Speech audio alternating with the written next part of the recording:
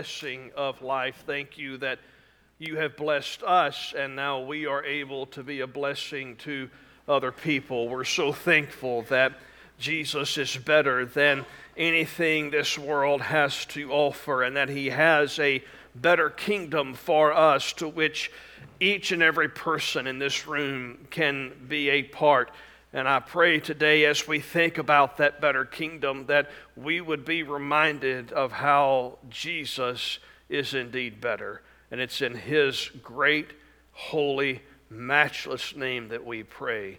Amen and amen. Take your seat, and as you do, find your Bible in the book of Esther. We're going to be in Esther chapter 1. We started a series last week called Jesus is Better, and we are going to go through this book of Esther, and we have quite a ways to go, and we're going to see at each and every turn how Jesus is better. Even though this is an Old Testament book, we see images and foreshadows of Jesus, and we see things that point us to Jesus. And really what we're going to see is how everything in the book of Esther, whether it's good or whether it's bad, that Jesus is better. If you read anything that is good in this book, Jesus is better. If you read of someone who's powerful in this book, Jesus is more powerful. If you read anything that's great in this book, Jesus is greater. And the focus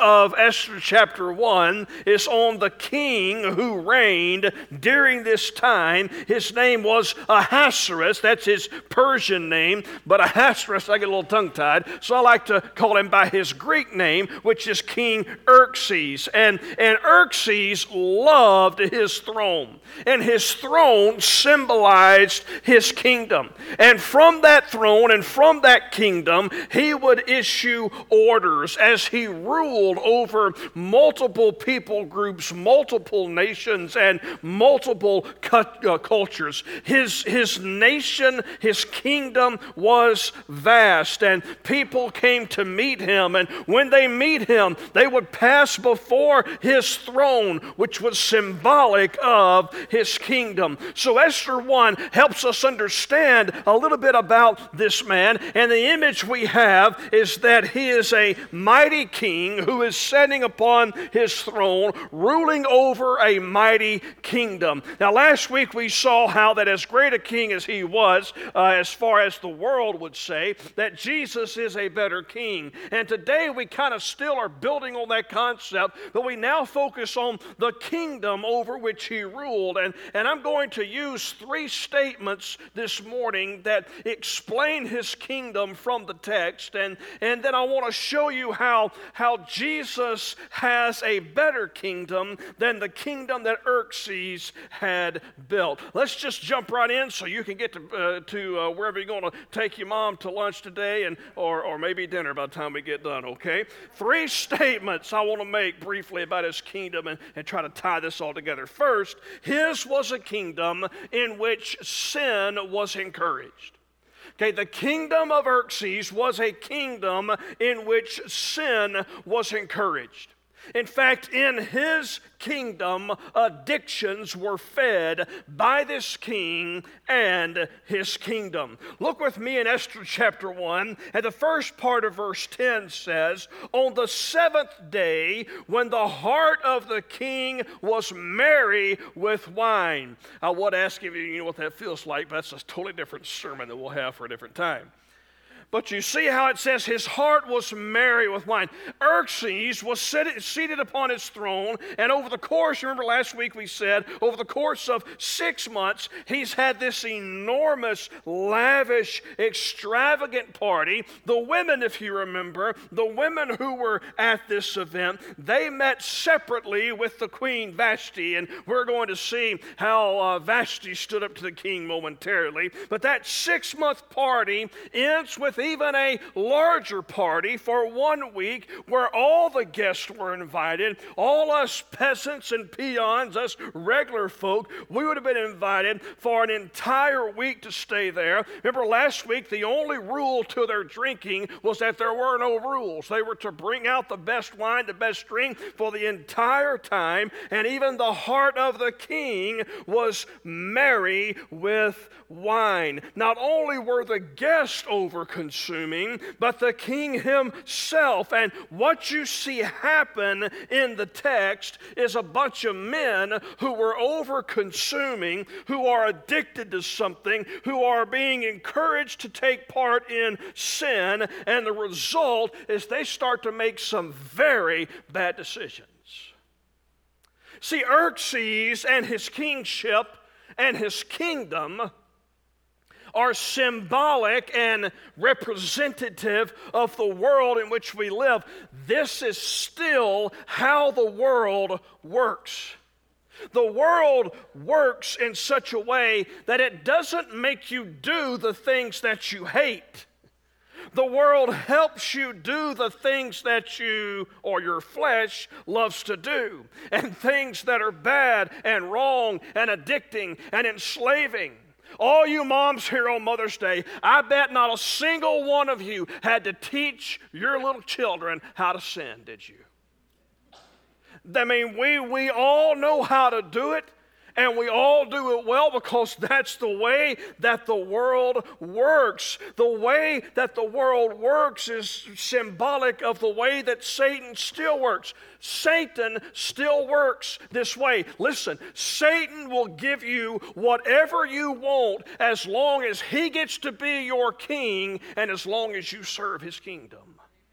He'll give you whatever you want. Sin will be encouraged. Xerxes is acting like Satan. He's giving people what their flesh wants, not what their spirit needs. So his was a kingdom where sin was encouraged, but secondly, his was a kingdom in which self was exalted. So sin is being encouraged, but self is being exalted. As we think about moms and on Mother's Day, and many of us maybe had some great moms, and one of the marks of motherhood is that there is selflessness. That is not a mark of King Xerxes. Look at how verse 10 continues. It says that he commanded Mehuman, Biztha, Harbona, Bigtha, I wouldn't like to have that name at all, Abagatha, Zathar, and Carcass, the 7 eunuchs who served in the presence of King Ahasuerus. You've got 7 guys, 7 eunuchs. A eunuch is a guy who used to have a good life and joy and hope, but not anymore.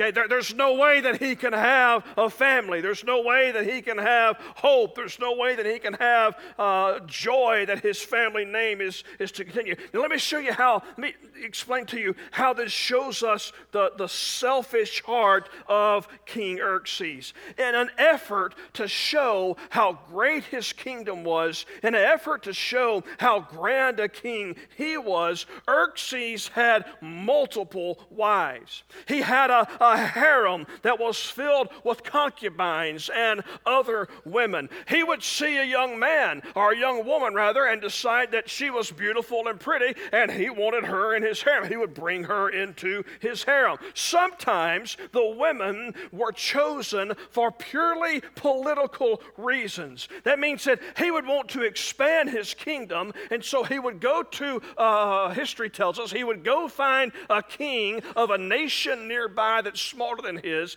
He would marry one of those king's daughters with the understanding he would give dad a place of prominent rule in this new kingdom. This is how he expanded his kingdom. Xerxes would see many of these women only once. So, to make sure that these women would belong to him, to make sure that they would not fall in love, to make sure that they would not want to marry someone else and have children with someone else, the only men who were allowed to serve in the presence of the harem and the concubines were the men who could not have children. What a selfish act.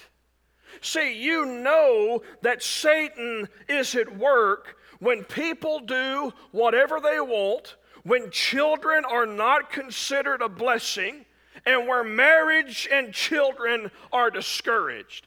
This book may have been written a long time ago, but it fits right here today. You know that Satan is at work when those things are opposed.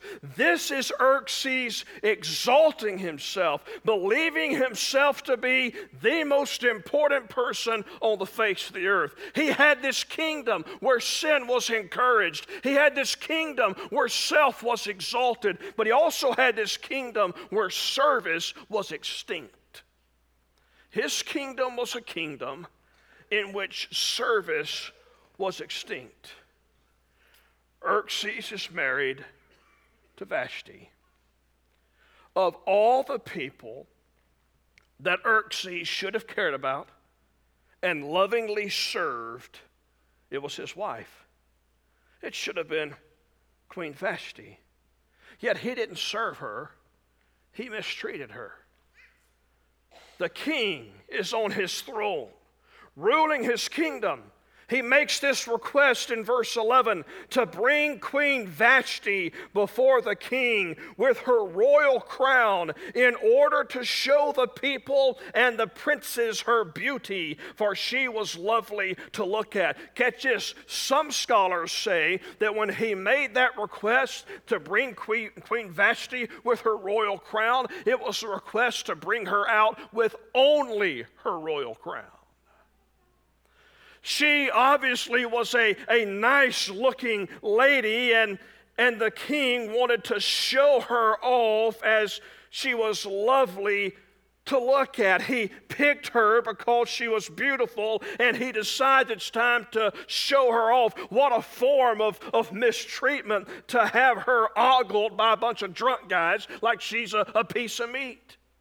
So how's Vashti? I don't know if it's Mother's Day when this took place, but it'd been quite funny if it was. So how does Vashti respond? Verse 12.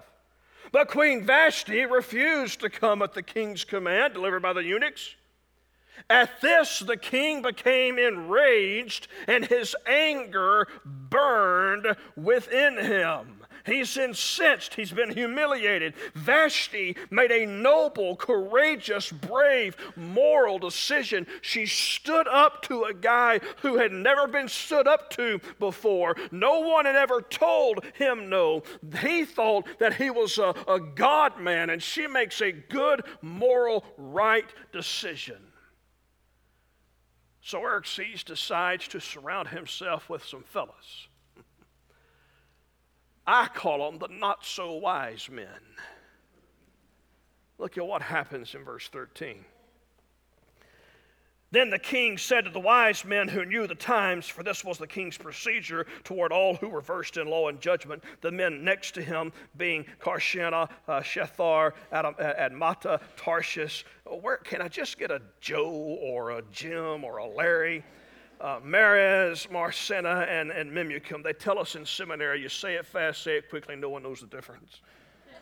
The 7 princes of Persia and Media who saw the king's face and sat first in his kingdom. So these aren't the wisest men, but they're big players. They're his cabinet, okay? They sit on little thrones alongside him. Verse 15, according to the law, what is to be done to Queen Vashti because she has not performed the command of King Ahasuerus delivered by the eunuchs? Then Memucan said in the presence of the king and the officials, not only against the king has Queen Vashti done wrong, but also against all the officials and all the peoples in all the provinces of King Ahasuerus. Vashti's behavior has now been tweeted and is trending, #wife revolt. So Xerxes is giving counsel. This is a crisis. When she said no, all of a sudden, a lot of women realized that's not a bad word, and with the makings of an outbreak. So verse 17, they say, for the queen's behavior will be made known to all women, causing them to look at their husbands with contempt, oh my, since they will say, King Ahasuerus commanded Queen Vashti to be brought before him, and she did not come. This very day, the noble women of Persia and Media who have heard of the queen's behavior will say the same to all the king's officials, and there will be contempt and wrath in plenty. Let me ask you, who was the one who was mistreated in this narrative? It's not King Xerxes, it is Queen Vashti who was being mistreated. But there's something that Xerxes never does. Not once. He never repents. I'm going to ask you a question, and this question is meant to be answered. This is the audience participatory portion of our program, okay? The question is, and the answer is yes. Is Xerxes wrong in requesting that his wife be paraded in front of a bunch of drunk guys? Yes. Absolutely. What should he have done? He should have apologized.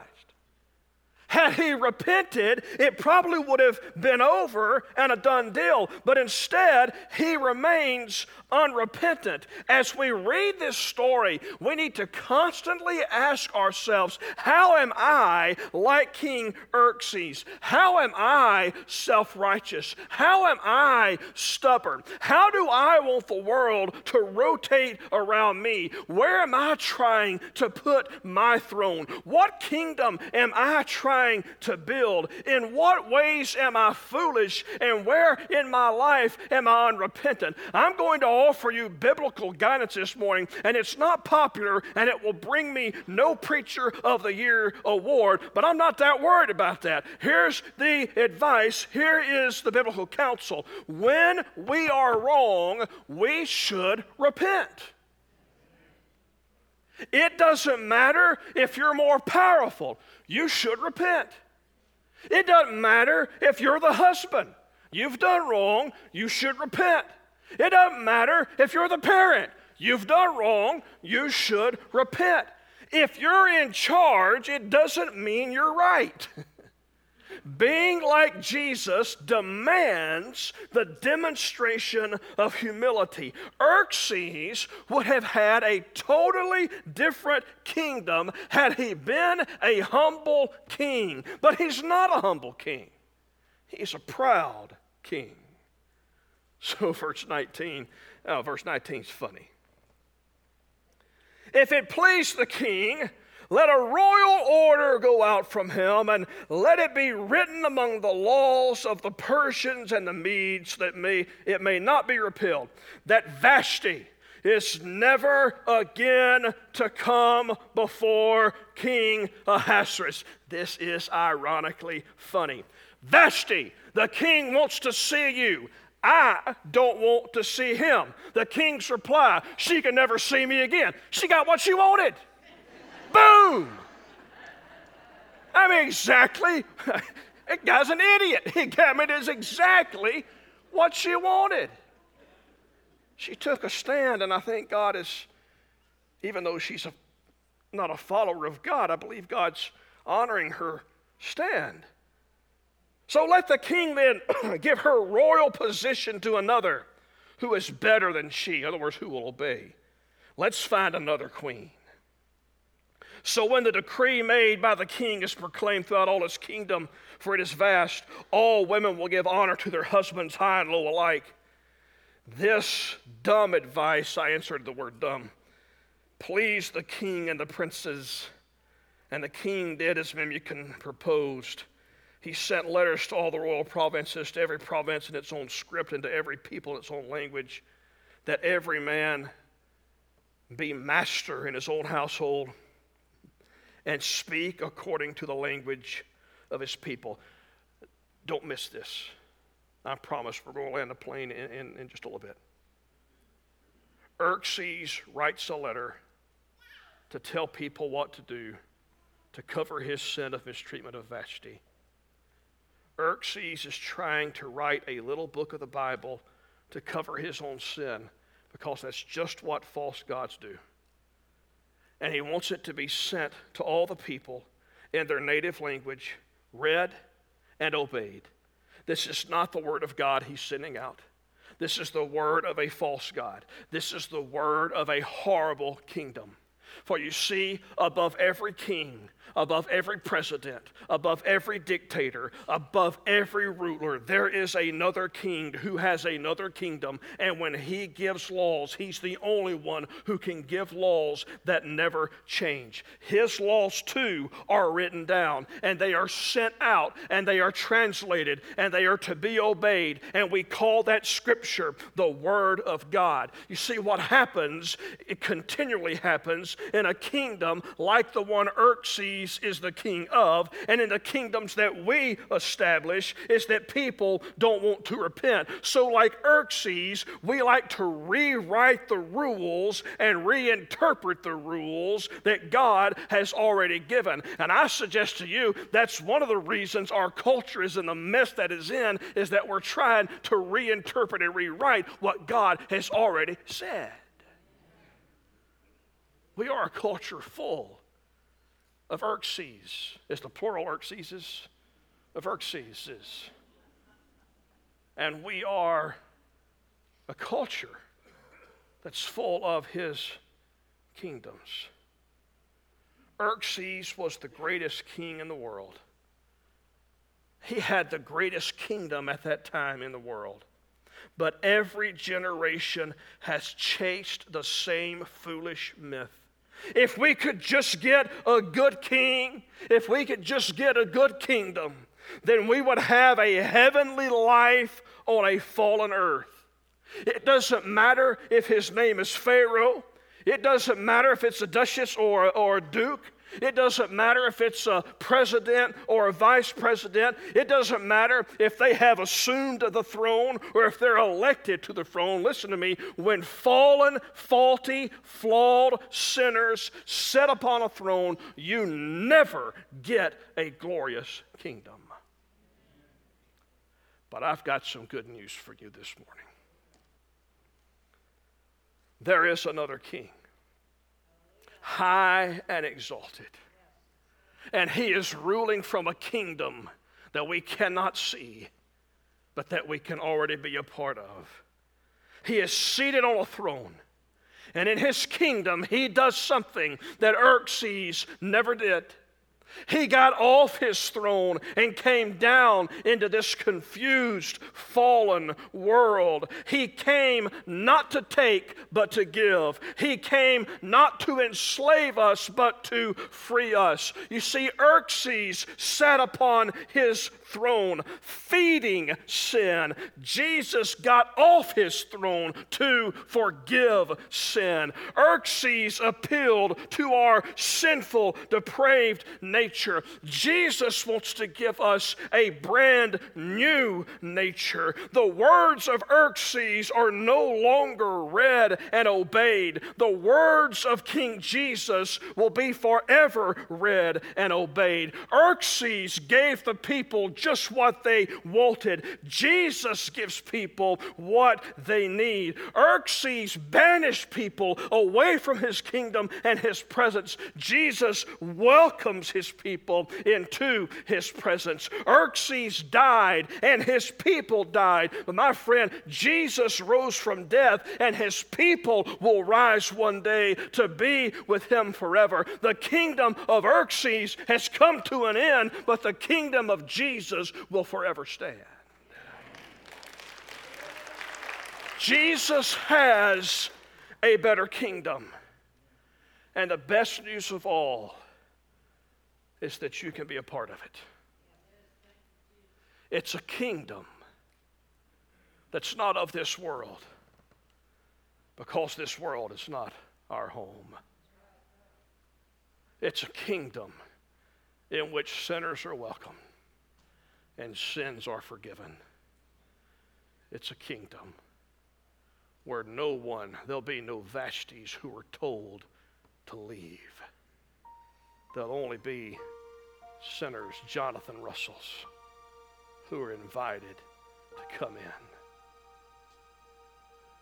Why would you be a part of a kingdom that's going to pass away one day like this world? Why don't you be a part of a kingdom that's going to last for eternity? If you're here this morning and you don't have a relationship with Jesus, He is a King who offers to you today membership in His kingdom. And you don't have to pay a dime. He's already paid the price. You say, Pastor, that sounds too good to be true. There's a reason we don't sing mediocre grace, how sweet the sound. We sing Amazing Grace. And how sweet a sound it is. And how sweet a kingdom it is. If you're not a part of it, you can leave here today a part of that kingdom. In just a second, I'll pray, and after I pray, we're going to stand and sing. And as I pray, if you're not a part of that kingdom and you'd like to be, it's very simple. You communicate with God, we call that prayer.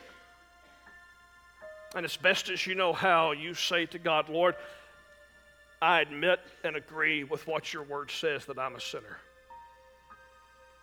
And I believe that you sent Jesus, this better king, to establish a better kingdom. And I believe that he died for my sins, that he was buried and rose again. And I believe that if I trust in him, that's all that's required to be a part of his kingdom. So Lord, today I desire to be a part of that kingdom. It's simply asking Jesus to save you from this kingdom that's perishing and fading away to a kingdom that never will. Turning from your sin and running to a Savior.